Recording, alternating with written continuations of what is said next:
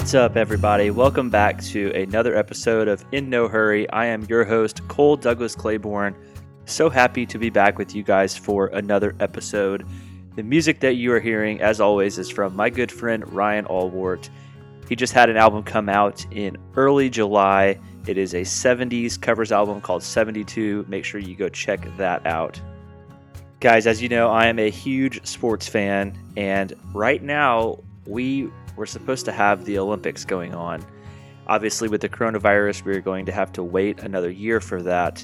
But to sort of fill the Olympic void that we are in, the next 2 weeks, I will feature conversations with two Olympic athletes.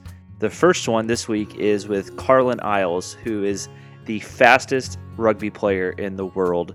Carlin is the star for the Team USA rugby team, and I got to interview him earlier this spring for a story that I did for Sports Spectrum magazine, and he's just got an awesome story.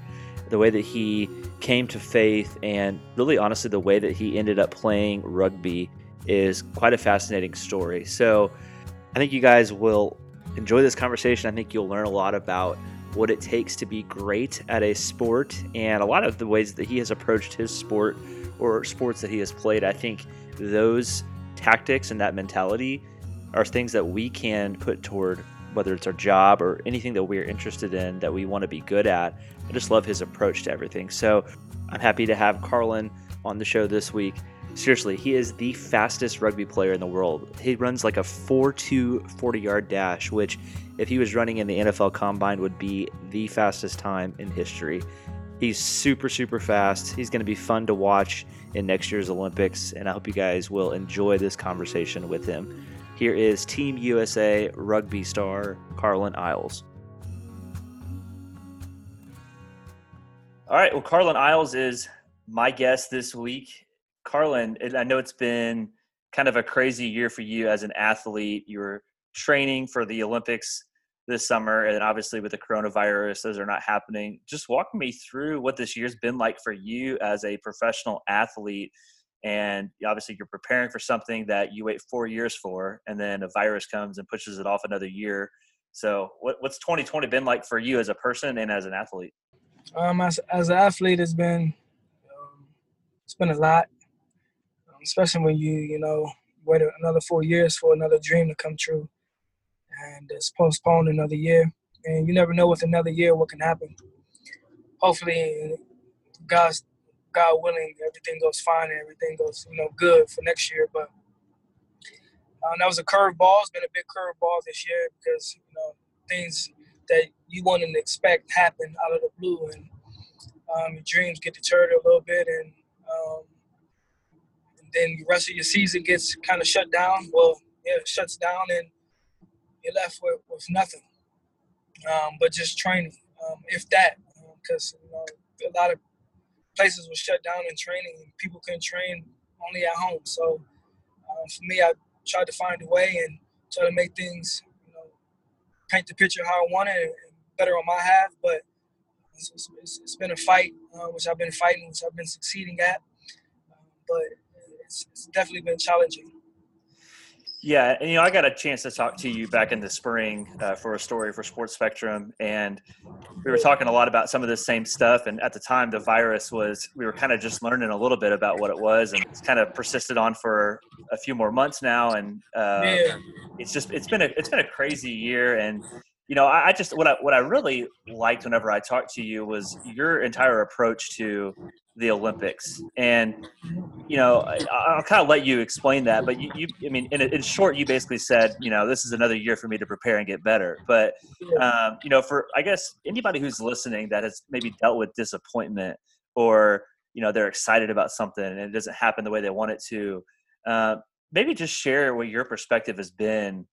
Obviously the Olympics are a huge deal. And for an athlete that trains for that, to have it delayed even a year, it can be hard. But I just really appreciated what you said. I figured I'd just kind of let you speak from your heart. I mean, how have you, I guess, what has your approach been? And then for anybody who maybe has been dealing with disappointment, what have you learned through this season that maybe you could help other people with?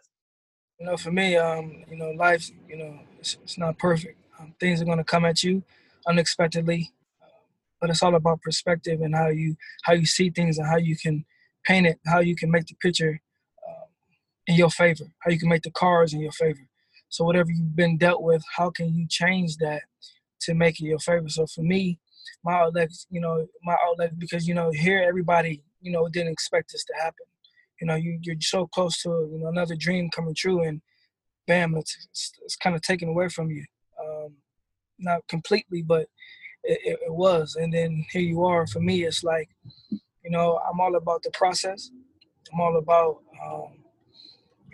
worrying about what I can't control, and then looking at it from a different perspective instead of emotionally, and especially emotionally, because when the emotions come in, it can blind you from the positive, or blind you from looking at it from a different perspective or outlook, and you can get stuck there. And then before you know it, you're in there too deep. You're there too long, and sometimes people go too far left, they never recover.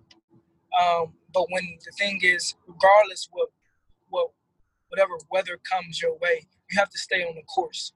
So for me, I was going to continue to train. I'm going to continue to get better. Continue to look at it. So you know what? It may postpone another year, but I got another year to get even that much more better. I got time now because I didn't have time before. But the thing is, so many people will get caught up emotionally and let the emotions be the driver of the ship instead of the action. Because you have to continue to go forward regardless if it rains, regardless if it storms, regardless if it hails, it doesn't matter. You have to keep going forward, because if you don't, the thing is, the emotions, it's just like if you have a goal and direction and you're trying to get somewhere, right?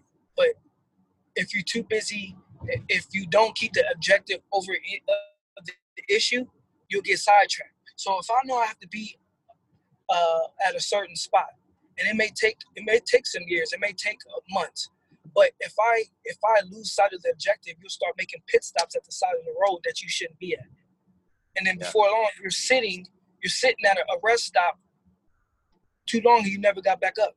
Yep. Now you get there, and or you may not get there, and you lost your opportunity. You lost your opportunity to get better.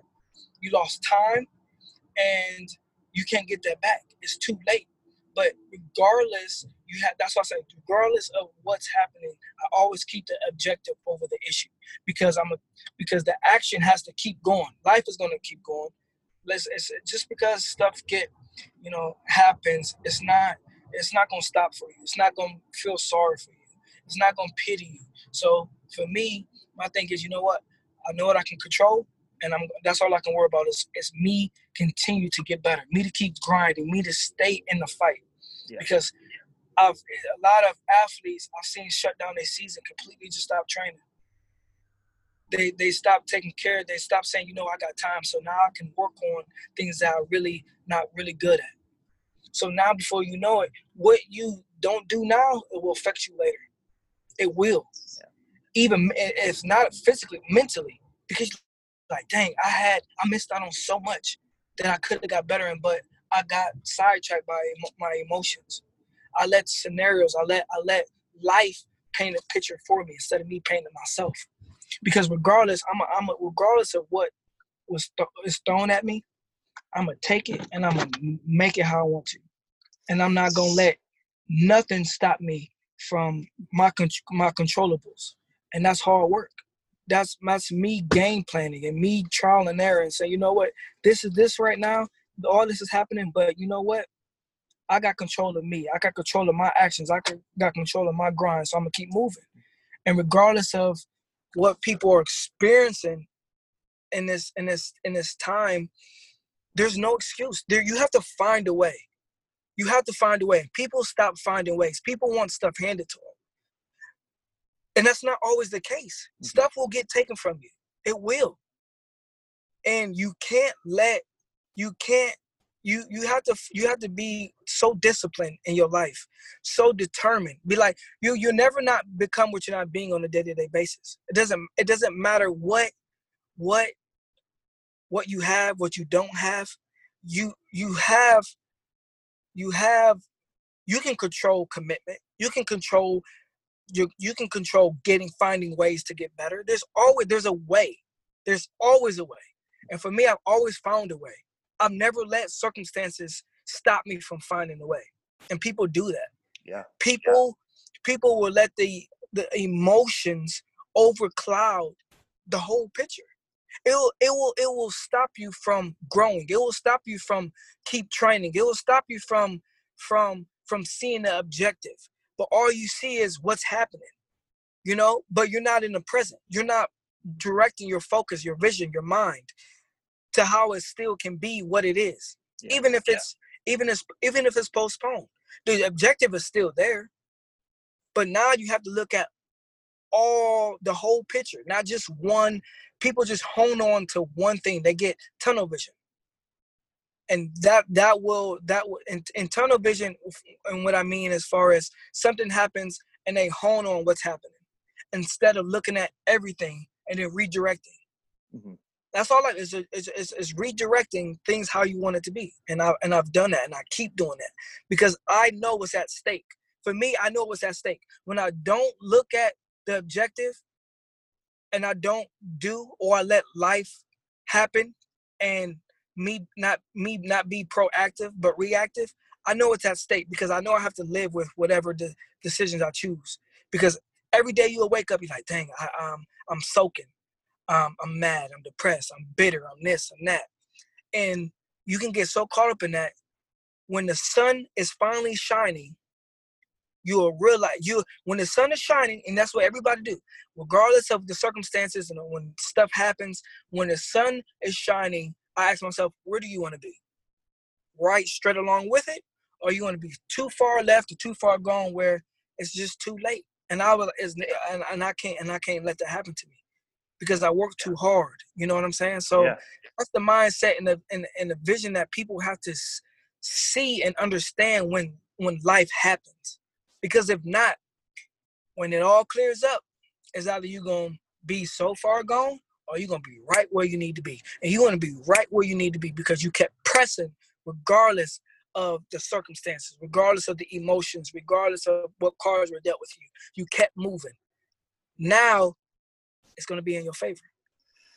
Man, I feel like that's a TED Talk right there. That's great stuff. Like any athlete who's listening to this, like I hope that they take that to heart because obviously I know your story and we're going to get into kind of your personal story and how it got to where you're at now as an athlete. But, you know, where did you learn that mindset or how did you grasp that mindset? Because it seems like most successful athletes, and I know when you and I talked a few months ago, we kind of talked about some athletes that you look up to and you mentioned Kobe Bryant and kind of his Mamba mentality.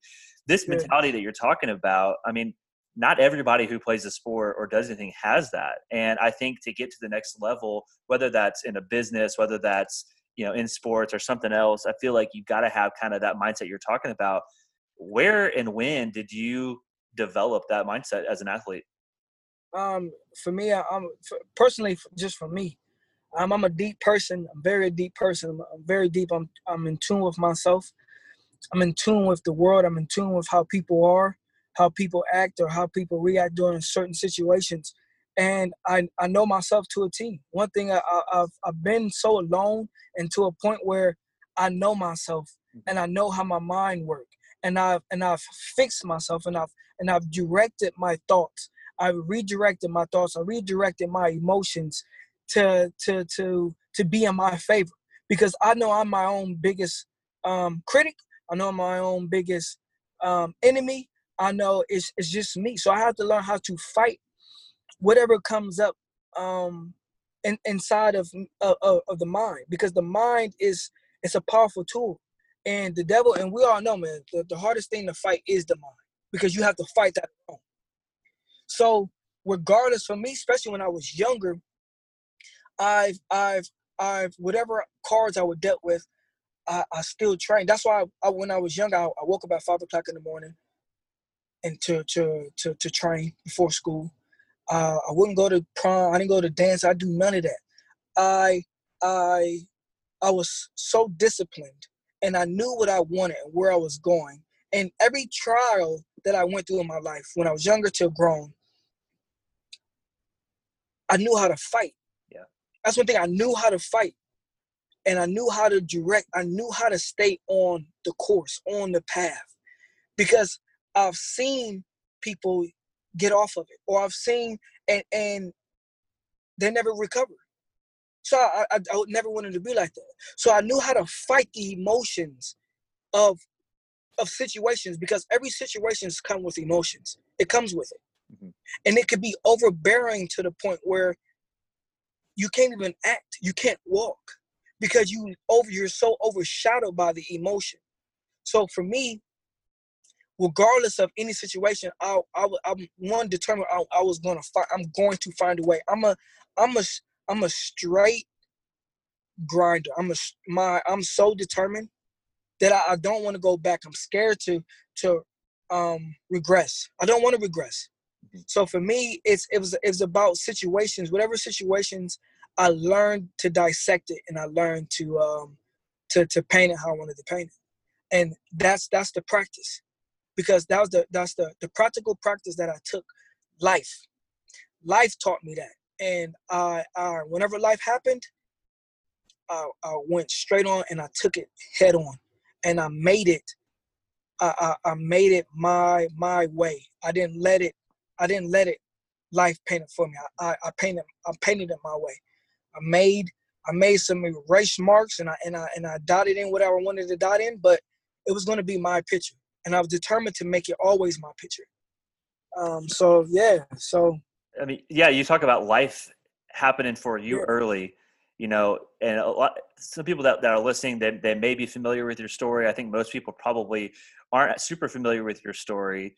You bounced around some foster homes when you were a kid, and that obviously I think has played a role in who you are now, because you had to grow up and be mature at a very young age. I guess kind of summarize what that season of life was in, or that season of life and what that was like, and sort of how you ended up with the family that you ended up with. And then obviously, one of the big things I want to talk to you about is how you developed such a strong faith in God throughout all of these experiences in your life. And I know you credit your family for that. So you just kind of, I guess, share your story and your testimony here about, starting, in foster care as a kid, and then, just kind of how you ended up to having such a strong faith and being the person that you are. Yeah, for me, I was, got it taken away from my twin, and I got taken away from my mother when I was young, probably 5 or 6. Ended up going to a foster care system. It was bad. I remember the first home, they swung a metal belt at my face, and they made my sister and I fight. We ended up going to another one. I ran away from home all the time. Had to eat dog food. I couldn't read. I couldn't write when I was younger. And I remember praying to God, like, please get me out of here. Because I knew if I didn't, I'd be either in jail or dead. I knew that, because it wasn't a good environment. Yeah. And 2 weeks later, he sent a family my way. He answered my prayers. And I didn't know much about God, but I knew there was one. And I prayed to him. God, one thing, he's never left me. Regardless of any situation, he's always been there for me. He's always shown me love. He always supported me. And even when I got older, my dreams and everything didn't seem like it was going to happen. And I kept pressing forward. I kept moving, regardless of what it looked like. I kept moving. And, even when I was young, man, I was in special ed when I was younger, man. Yeah. And I wanted to test out one time I got to high school. And I went to a predominantly all-white school. And I didn't want to be just a dumb black kid that was just fast. And I've always had to fight. One thing for me, I've always had to fight. And I learned my validation came from only me. God showed me who I was. But I learned that I can't please everybody, can't please everybody. The only person you can please is God. So I've learned so much during my life about myself and my abilities to keep fighting, keep pushing. And even, as I was older, man, I had a dream, and it felt like, a lot of people didn't support me, or I was just alone. And during those times, you find a lot about yourself and what you're made of, and how strong your faith is and your vision. And for me, I've always had something inside of me that told me, God, that my path was different. And if I remember I tried to, find a job and it didn't work out. And God, I was something inside that's different. It was just, I just knew where I was going wasn't what everybody else wanted me to do. Mm-hmm. And I kept pressing towards what God had faith. And I remember some preacher told me, if God put something in your heart, he meant to put it there for a reason. And it's going to happen regardless of the outcome. And stuff that I've always encountered, I've always took knowledge and wisdom to. And I applied it to certain situations. And I listened to God's voice when it was time for me to listen to it. Mm-hmm. Not my own voice. I always tell myself, God, if this is what you want me to do, you can. It's not about me. It's about you. Yeah. And so you make it about him, trust me. What you thought you had for yourself won't be enough, because what he has for you be more than enough. Yeah. And regardless of my trials and the things that I went through in my life, I've always redirected my focus, my vision to him. I let him have it. I don't worry. I'm not going to worry, God, because what's that going to do? So all I'm going to do is I'm going to worry about what I can control, and I'm going to let you have the rest. Yep. And he's always done it. He's always took care of me. Oh, my God. Always. Yeah. He's, And you got siblings too. And I know that, when you were going through the foster care system, and even whenever you got adopted, I think it was kind of in your nature to be protective over your siblings. And now you were protective over your adopted siblings. And I know right away you were still kind of getting into some fights at school because you didn't know how to handle the situation. I guess that season of life as a kid, a lot of times kids, at ages 7, 8, 9, 10, it's a very volatile and pivotal time in a kid's life because they're starting to form into the person that they might become. And tough experiences like that on a kid can really, really affect somebody as they get older. And you had a pretty hard childhood. How did you stay grounded and mature out of that to be who you are? I mean, what do you credit that to? I mean, I assume obviously your faith, but aside from your faith, what do you credit that to where you got out of that and you matured and stayed a grounded human being? My parents instilled good values in me. That's one good thing that helped me. And then seeing other people's mistakes, other athletes' mistakes, and then watching Rocky. I used to watch Rocky a lot, and he's helped me. He helped me instill a good of motivation and determination and things that I instill now. I credit a lot of that to one, my family having instilled good values. 2, Rocky. I used to watch all the Rocky movies. And 3, I used to be like, these people have great gifts and they let their character get in the way of them being all that they needed to be. And I remember I cut out paid articles and I posted it on my wall, and I said I never make that mistake because I knew God gave me a gift and I didn't want it to go to waste. So those are the things I credit to, and I just learned from life. I learned from myself, and I knew what I wanted to be and what I didn't want to be, and I knew what it took, and I knew what it took to be like the people I didn't want to be like. Yeah. So I credit that. And then as you get into high school, obviously you're realizing that you're excelling at football, you're excelling at track, and with that can come a lot of attention. It can come a lot of maybe media coverage, and for a lot of teenagers, it's easy to let that get to their head. And you talked about how you didn't go to dances. You wanted to work out. You wanted to stay committed. I mean, how did you talked about that tunnel vision that you had, but it can be so tempting for teenagers to get into the social scene, and not that you can't enjoy high school, but basically what you're saying is, you had a goal in mind and there was nothing that was going to stop you. How did you stay so strong when maybe there were temptations to just go hang out with friends or, to go to a party or do other things that typical teenagers do? How did you stay different and above that noise per se? Because I knew what I wanted, and I knew it was easy to get caught up. And I knew I had to be proactive instead of reactive. Yeah. I knew I couldn't be like everybody else because I knew I wanted to be I wanted to go places, and I knew I couldn't let a slip up happen. Yeah. I went to basically an all-white school. I was only a few black kids, so anything you do is will be blown up. Mm-hmm. So it had that type of environment made me it shifted my focus, because I couldn't. It was everything. I knew if I would have messed up, it'd have been over the papers everywhere. Because I was fast. I was the fastest in basically Ohio. I was excelling in every sport. I couldn't mess up, so I had no choice. Yeah. I did have a choice, but I chose to do right. I chose to protect what I wanted. That's my I did not want to be like people who messed up. Yeah. So I put myself in a shell.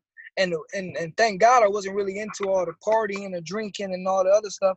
And one thing I told myself I would never conform to what the world is doing, to what people are doing. Yeah. And a lot of kids was conforming. You know, you get into peer pressures. And my thing was people respected me because I said no. Yeah. And my thing was I was like, I don't care what anybody say. I'm the fastest. Yeah. I don't care. Like, I don't care. Yeah. So I took that and I was strong mentally. I was strong as a kid to protect something that I wanted long term. And I think that takes a lot because a lot of people don't look at the whole picture, and I did. Yeah. Me, I just was like, you know what? I want to be somebody. Yeah. Because I know that a lot of people don't make it. They don't. It's a slim chance. And I knew I wanted to. Yeah. So I protected my dream. That's all I did. I wanted to protect my dream, and I did. You grew up in a predominantly white area, and everybody is aware of the situations that are going on in our country with race. And you grew up in Northern Ohio, and you know, my wife and I, we just recently watched a show. It's called Little Fires Everywhere. I don't know if you've heard of it or watched it, but it's set in Shaker Heights, Ohio. And the story is basically, it's a story of, it talks a lot about race, white privilege, and all those kind of things. And it basically showcases how there's a single black mother and her daughter, and how they are treated by kind of a wealthy upper class white family in that area. And it just shows kind of the discrepancies. And you mentioned, you know, like you're one of the only black kids in your school. Did you feel any added pressure? I mean, you talked about how, like, if I felt like I messed up, something was gonna get blown up. I mean, I guess I assume there was some added pressure. And how did you deal with that, just as a human being, but also, I mean, unfortunately, I mean, there is a race element to that you had to deal with. And I mean, just walk me through, I mean, just because, like, you know, I wrote about this earlier this summer when all this stuff started happening, you know, like, I think a lot of white people are finally starting to wake up to maybe some things that we thought we were aware of, but we were pretty ignorant of when it comes to race, and just little things like that, you know, for me, I never would have to worry about that as a white athlete. Like, if I mess up, you know, I may not have to worry about it being blown up. You're telling me, like, you know, as a black athlete and where I lived, if I messed up, it was going to be blown up more than it would for other athletes. I mean, just as a human, as an athlete, what was that pressure like, and how have you overcame that, you know, over the course of your life and into adulthood? So my parents, you know, kind of, you know, gave me the scoop. And to be aware of, you know, you can't do this, you can't do that, because it'll be you can't, you're black, you know what I'm saying? So for me, I was aware, and it was kind of became normal. So for me, I mean, I don't look at things as it's pressure for a lot of people, but I knew it became normal to me. It was like, if you cannot afford to slip up. You just can't. You can't. Especially as a black man, like, you can't. Because if you do, dog, that's your dream. That's your everything that you want is gone. It's gone. Like, it's gone. You can't. And then it's like you almost got to be perfect. You got to be perfect. You know, it's like your whole image. If you don't talk a certain way, if you don't do this, you do that, you'll be judged. You know what I'm saying? Like you'll be judged. So for me, it's almost like you got to play the game. You got to play the game. Man, like, it hurts me to hear that you have to go through stuff like that, because just like, as a white man, like, I can't even fathom any experience that's similar to that. And like, it hurts me to hear that, like, you know, that was your mindset, was like, man, I can't even mess up once or else my dream could be over. Like, that's just something that, like, I've never had to fear that. And, you know, like, I know I wasn't personally involved in any of that, but it's like, I feel like I need to apologize on behalf of, like, the social construct that has led you and other black people to feeling like that, because it's like, you should never feel like, if I mess up one time, my dream is completely over. And it just like, it breaks my heart to hear. And I'm sure that there's plenty of other stories, and I'm sure you've talked to other athletes that have had similar experiences. And it just, my hope is that what we have seen this summer in the wake of the George Floyd death and Breonna Taylor death, you've seen all the protests. My hope is that in the years going forward, that those sorts of feelings that you're describing whenever you were a high school athlete are not things that Black high school athletes or any minority high school athletes have to feel, because a kid should not have to feel that much pressure if they mess up one time. I mean, teenagers are going to mess up. I mean, Lord knows I did plenty of stupid things when I was a teenager, and plenty of things that maybe some people would have thought were really bad. Some people maybe not, didn't think they were that big of a deal. But like you're saying, like you felt like, and maybe even if it wasn't true, like you felt like, and I'm sure there is some truth to it, but like even if like, maybe like you did something really small, you're saying you felt like that could have been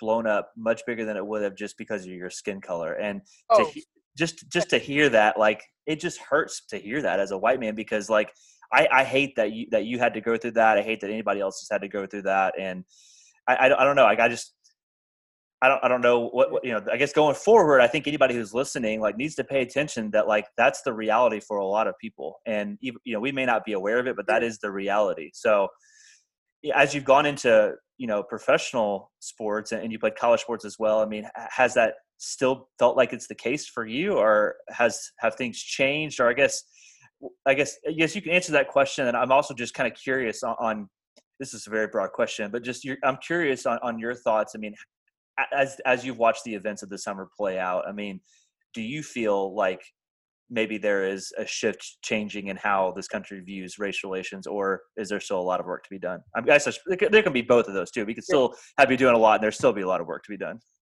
Yeah, I mean, I think there's a lot of work to be done. I think it's more aware now, which is a good thing. I think the heart of changing people, and I think even just having forgiveness is important as well.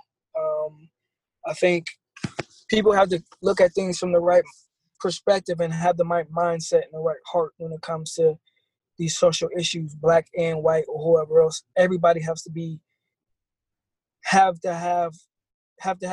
look at things from the right perspective, because you even have Black people. Oh, I don't like white people because of what they've done.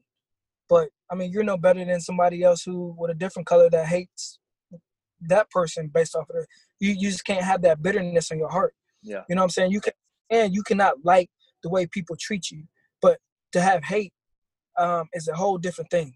It's a whole different thing, because then you act out upon that bitterness inside of you, and nobody's perfect. Yeah. Nobody's, but we got to learn how to forgive and keep people accountable. But to have those things on your heart, it's not good. And I think even what's going on and the awareness and understanding that, a lot of this stuff that's been going on been happening forever, but it's either been, we don't have the technology that we have now. Things been brushed underneath the rug, but this is what people go through. This is what Blacks go through. This is what maybe somebody else go through, and it's just like it's more aware, and it's not okay. You know what I'm saying? So it's like the change. I think a lot of it. There's change that's happening. I think there's a lot more that needs to happen, but for people to open their eyes and see things, because I think a lot of people subconsciously aren't aware or don't think, oh, that's happening, but it is. It's real, and it's real out here. I think, and I feel like even us as a Black community, we always forgive. We're always quick to forgive, which isn't bad. But at the same time, we let people take the easy route. Like, oh, it's okay, which is got to keep people accountable. Like, it's not. I'm not gonna hate you, but it's not okay. Yeah. The change has to come from the inside. I think we got to change people's hearts, and from all the way around, because people get stuff done to them, and then they'll hate that or think everybody's alike. Not all white people are alike. Not all Black people are alike. There's good people and bad in every color there is.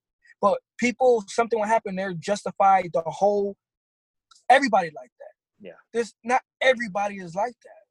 So, and you can't just hate that kind or that just because based off of what somebody else who doesn't have good character does. Yeah. You know what I'm saying? So my thing is people got to have an understanding heart, a forgiving heart. Not saying you can't keep people accountable, but you can't walk around here bitter and mad. That's my thing. You can be mad, but you can't just have bitter and have that hatred on your heart because then you're no better than anybody else. Yeah.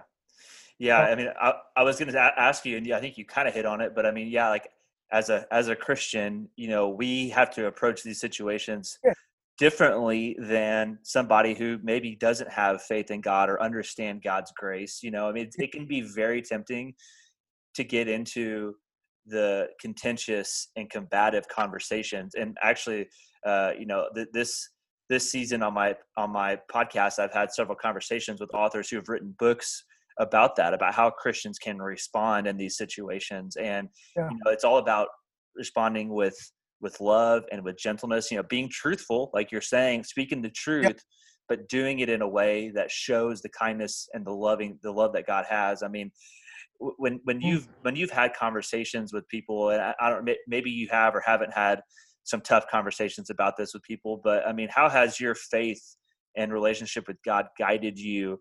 I guess during these recent events that we've seen this summer as it relates to race and, I think just society. I mean, how has your faith and your relationship with God guided you through those conversations with people? I mean, for me, when you got God, when you have, God in your heart and you see how he sees, you're reacting and you'll react to things, I'll say better. You'll understand things from a better perspective. Also, you won't be carrying around this hatred or this bitterness or this and that on your heart. You won't have that because regardless, some people will fail to realize that the people that could be hurting you or people that's doing this might not even know you. Like as far as what's going on, or somebody make a statement and they don't even know you, but you're the one that's angry. You're the one that's mad, but they could be asleep just fine. But you're the one that's going to carry all that on your heart. And I won't let that bondage and that baggage be carried on my heart. Yeah. I can you know what? Because I know one thing, I know I'm not perfect. And we can't not forgive people. We can't play God. That's one thing I never play God because I'm not perfect. Right. Everybody either said something or done something out of anger or said something that they shouldn't have. And I'm not going to sit here and say, I'm not going to forgive you. No, like people made about the Drew Brees. Oh, da-da-da. I'm like, first of all, if you look at the perspective, if you look at what he's saying, I don't think he fully understood. Yeah. Oh, I don't forgive Drew, Ryder, Marv. Drew, first of all, Drew Brees don't even know y'all, but y'all mad at him. Yeah. Now people gonna act out. And I'm like, you're carrying all this on your heart that you shouldn't. Yeah. And everybody messes up or say something that they might not understand. Like, look at the whole picture. You can't. So regardless of what's going on in the world, I think having his mindset, his vision when it comes to every single thing that's happening and not just looking at it from an emotional point that, oh, I feel this and just getting tunneled onto that point, looking at it from a whole, it's I mean, I'm at ease and at calm. And I know, and it's probably tough for people to be like that and be so worked up. But God is in control, one. And two, you just got to have the right perspective and understanding. And a lot of things, people just, their character isn't right. Their character, and then it's nobody else's fault but theirs. Mm-hmm. So I think just people's, when you understand people in life and God, I think it helps you to put things in the right perspective to me. Your faith has guided you throughout your entire career. And one of, I think, probably the most pivotal times was, so you went and played college football for a couple of years and decided you wanted to try to run track. And I'll kind of just let you tell that part of your story and how you ended up playing rugby, because now you're dubbed the fastest man in rugby. So walk me through how you went from playing college football to playing on the USA rugby team. I was getting ready for Olympic trials in 2012. I was probably running professionally at that time, a year and a half. I probably had like $500 to my name, and I said, if this doesn't work out, then what? I had another 4 years, and I was tired of living, way below my means, and I knew I felt like I had a story to tell. I felt like I wanted to tell that. I wanted to inspire people. I wanted to touch people, and I felt like, I wanted more out of life and for myself, and I had to be real. And I'm like, man, no, I can't. I don't know if I could do another 4 years like this. And then, I saw rugby. For me, it was, I said, God, what you want me to do? I remember I looked on, I was in Google because I always study film. And I saw track, I saw rugby, and I clicked on it, and I started clicking, I started watching it. And I was like, dang, I thought it was for me. I'm like, man, there's a lot of space. I can still run fast. I can still get my high, which is running fast. And I could be the fastest rugby player in the world. But my main goal is I wanted to show people that if you have faith, you can do anything you put your mind to if you work for it. And I remember I said, God, if this is what you want me to do, give me a sign of direction. I remember I emailed this CEO, got on Google who to find. He called me back the next morning. We started talking it up. 4 days later, I packed all my stuff. I moved to Aspen, Colorado, where I drove down there, was playing for a club, and it took $250 worth of gas. I had $250 left. I was sleeping on couches, eating peanut butter and jelly sandwiches, and about a month of playing rugby, I got invited to the USA,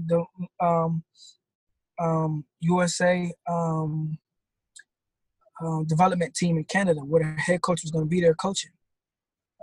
I was there in the tournament next day. Out of everybody who was there, because they were all trying to get contracts, I was the only one who got a contract the next day. Wow. Bam. Became the world's fastest rugby player. Made my first tour and playing rugby for 3 months. Got a contract with Nike. Made the Olympics in 2000. Everything that I visioned and wanted came true. But I painted this. I had this whole vision. And I remember before I left to even go to Aspen, Colorado, I told my team, my training group down here, I said, I'll see you at the 2016 Olympics. And then come 2016, I seen them same people at the Olympics. And they couldn't believe it. That's crazy. I mean, we kept in touch before the year, but remember you told me at the 2016 Olympics, and there I was. Yeah. I had a vision, and I painted it. So, it wasn't, you weren't in the Olympics in the way that you thought you'd be, which was running track. Yeah. It was playing a sport you had never played before. And, what I think is awesome is that you're just watching a video, trying to improve your track skills. And on the side of the sidebar on YouTube or whatever was a video about rugby, and you just happen to click on it. And it's like, you know what? That looks a lot like what I did to people in football. And, I just, as you go up there, because I remember talking to you back in the spring, you were just thinking like, man, I got to make this team. And you're talking about, going back to what we talked about earlier in this conversation, just your level of motivation and focus. I guess I don't want to say it was more heightened, but like as you're preparing to make a professional team and you feel like maybe this is your last chance, was there anything different about your level of focus and determination during that part of your athletic career than maybe, obviously as a kid? I mean, this is kind of like you said, it's the last ditch effort. I don't really know what I'm going to do if I don't make this. I mean, walk me through that type of motivation, determination, and focus. It was the same as what I've always done. Thing is, I instilled good values in me when I was younger, that whenever stuff came, it was second nature to me. But I knew that I put all my eggs in one basket. It was all or nothing. And I had to make it. Mm-hmm. There wasn't no going back. So for me, I done everything I could on the day-to-day to make sure my dreams was going to come true, which I was used to doing. But the thing was, I left something to go get something else. And this was it. Like, see, this is it. And this is how I said, bro, this is it, man. I said, you put all your eggs in one basket. This got to work out, bro. And if this don't work out, man, you are screwed. And I didn't want to go back home. I couldn't go back home. I couldn't. Yeah. So I made it happen. And I remember, because I was driving up there and I was crying. I'm like, man, if this don't work out, God, I'm screwed. And he was like, just trust me. He said, trust me. So I did. What did he do? Just like that. Changed my whole life. Because I had faith and I kept moving. I love stories like that, and faith examples like that. Sometimes for some people, they may not happen right away, and they may not happen an instant like that. So like, were there instances in your life where, maybe you prayed for something and what you prayed for didn't happen or didn't happen the way you wanted to, and so how did you deal with that? Because it's easy to have faith when everything is going great, but when things are not going how we wanted it to, maybe we prayed for something. And this is something that I've written about, and anybody who's read some of my stuff will know this, but I'm of the mindset that there really is no such thing as an unanswered prayer. Because if I pray for something and it doesn't happen, God knows his will for my life better than I do. And so if I pray for something and it doesn't happen, that could be God's way of saying, that's not my best plan for you. So you may have wanted this, but that's not what I have for you. So I think for some people, though, it's hard to have that perspective whenever maybe we're in a season where we feel desperate, like, man, I've got to have this job or I've got to get this opportunity. Otherwise, my life is done.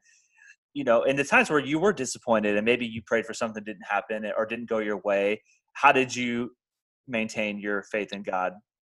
Easy, just like you just said. For me, I say, you know what, God, I'm not gonna be mad. And sometimes I was mad at the beginning, but then I realized with the right perspective and mindset, God, what you have for me is better than what I have for myself.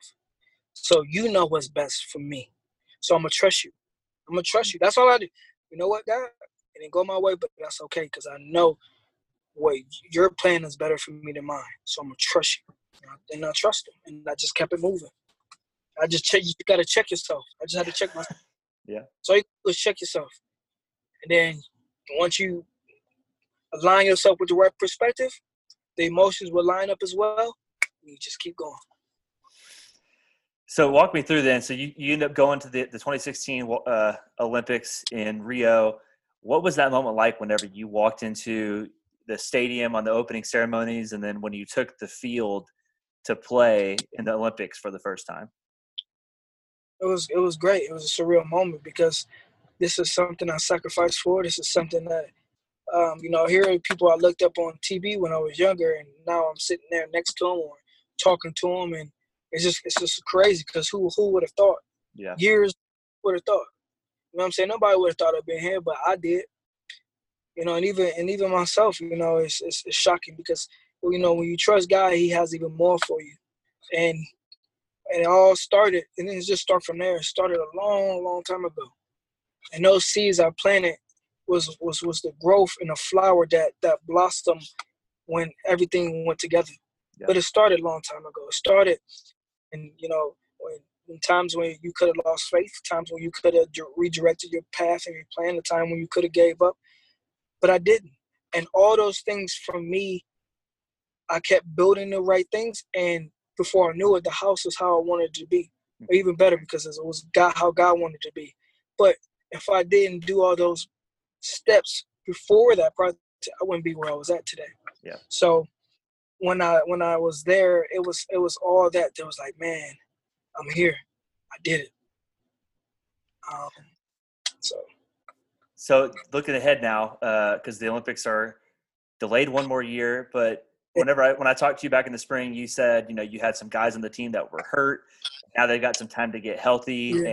And I know you guys didn't place as well as you would have liked to in 2016. So obviously we know what the goal is. The goal is obviously to win gold, yeah. But I mean, how do you like your chances heading into the 2021 Olympics? Because not this season, last season we finished second.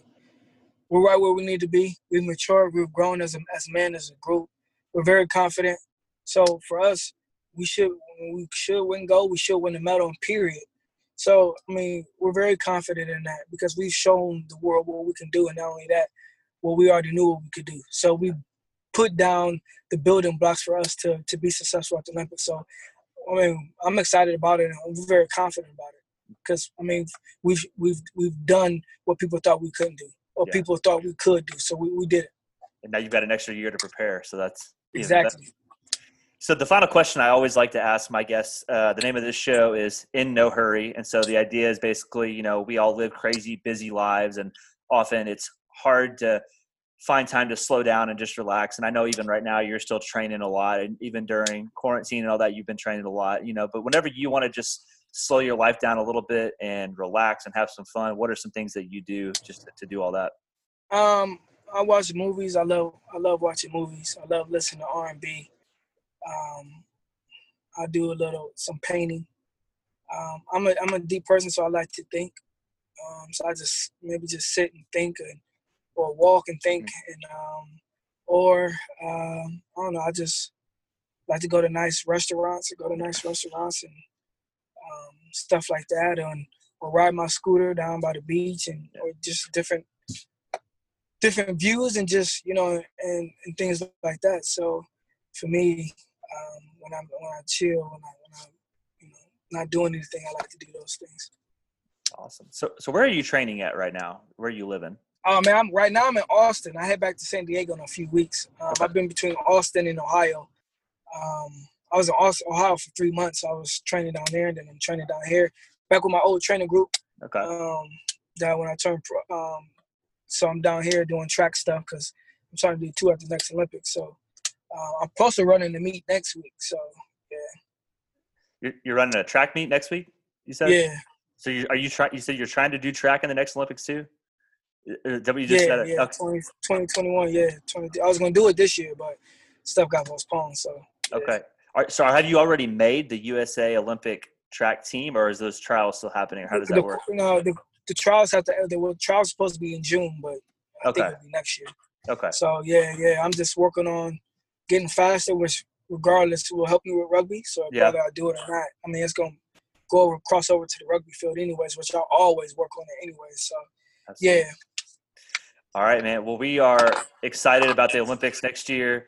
Excited to watch you. Hoping to see you bring home several gold medals. Then, if you're going to be running track as well, hopefully we'll see you bring more than just one gold medal home. So, but thank you. Thanks for joining me. Thanks for joining the show, and it was great to catch up with you again. And best of luck with, the next year training and getting ready for the 2021 Olympics. Hopefully, this virus doesn't last long enough to where those are postponed even more. I'm having faith that this will be gone by then, so we can have sports and life back to normal a little bit. But yeah, man, thanks. This is great. We'll catch up again soon.